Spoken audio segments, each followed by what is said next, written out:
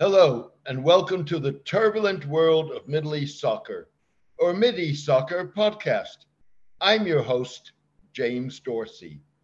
If the Qatar World Cup proved anything, it's that sports and politics are inseparable Siamese twins joined at the hip.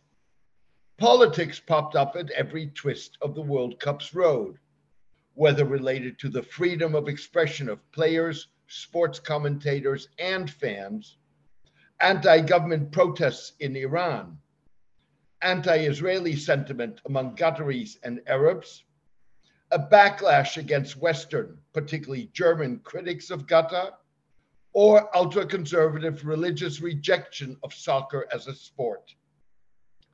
Qatari efforts to stage manage the intrusion of regional politics range from picking and choosing which protests fit its foreign policy agenda to seeking to ensure, where possible, that events elsewhere in the region would not overshadow or inflame passions during the World Cup.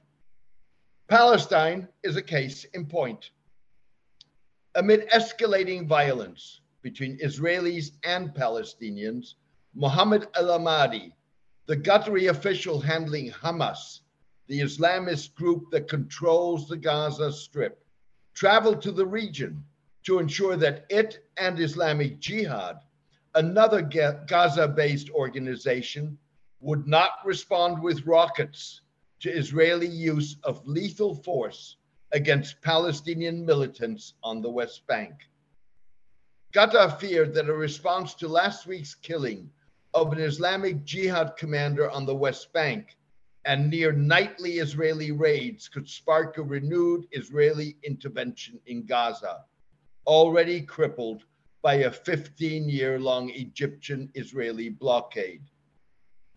The Qatari pressure puts in a different perspective the Gulf states' endorsement of expressions of support for the Palestinians during the World Cup in the form of pro-Palestinian flags and T-shirts, and a refusal by Qatari and Arab fans to engage with Israeli reporters covering the tournament.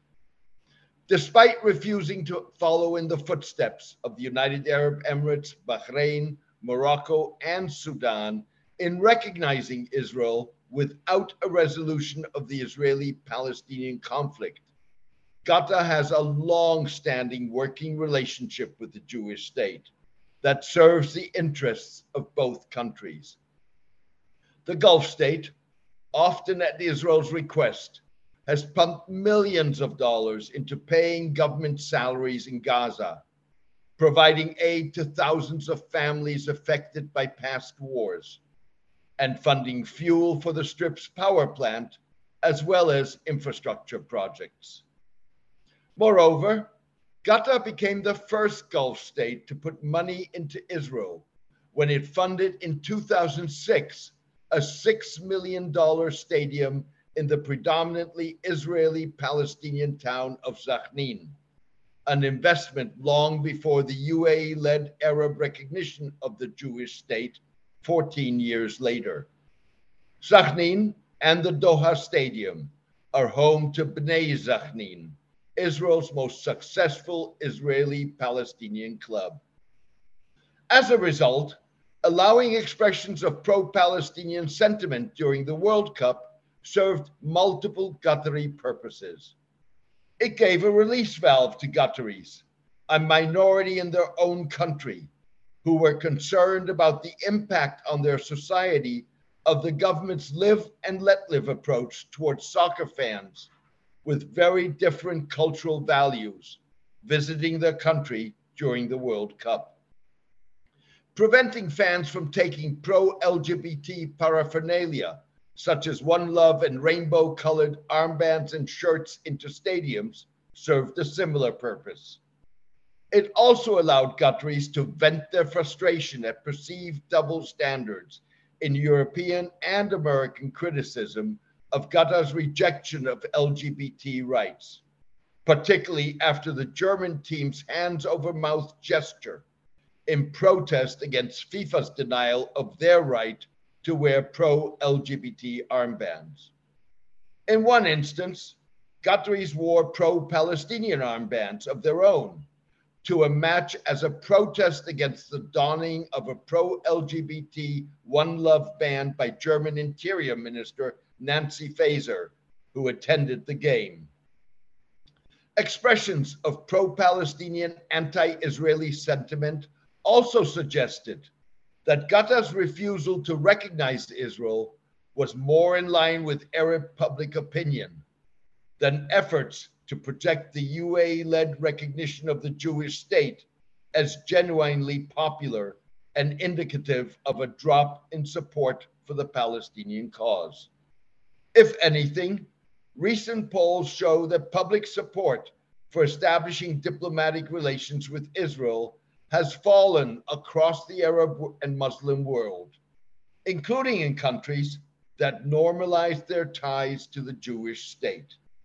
In Bahrain, 20% of the population supports the accords, compared with 45% in 2020, according to a Washington Institute for Near East Policy poll in July. Support in Saudi Arabia fell from 41 to 19%.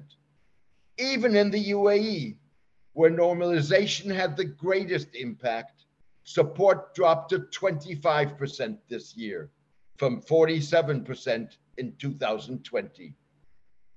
For Qatari World Cup managers, Palestine was low-hanging fruit. Anti-government protest in Iran was a far trickier challenge.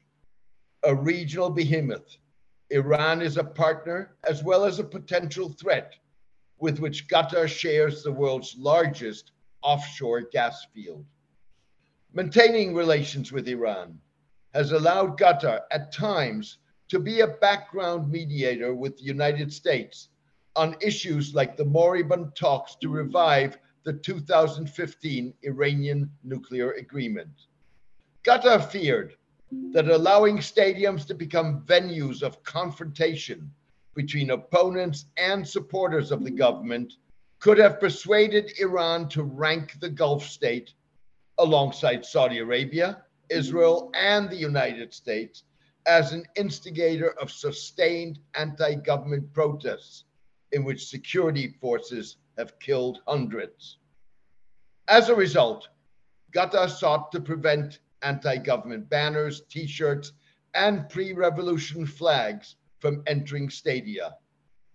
The problem resolved itself when Iran was knocked out of the World Cup in the group stage. Yet the larger issue remains. The Qatar World Cup demonstrates that FIFA's insistence that sports and politics can be separated amounts to a political fantasy.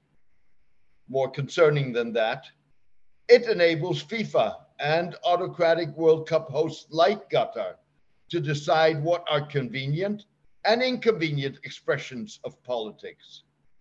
That hardly makes for a level playing field, the starting point for any sport. Thank you for joining me today. I hope you enjoyed the podcast. Also, thank you to all who have demonstrated their appreciation for my column by becoming paid subscribers. This allows me to ensure that it continues to have maximum impact. Maintaining free distribution means that news websites, blogs, and newsletters across the globe can republish it.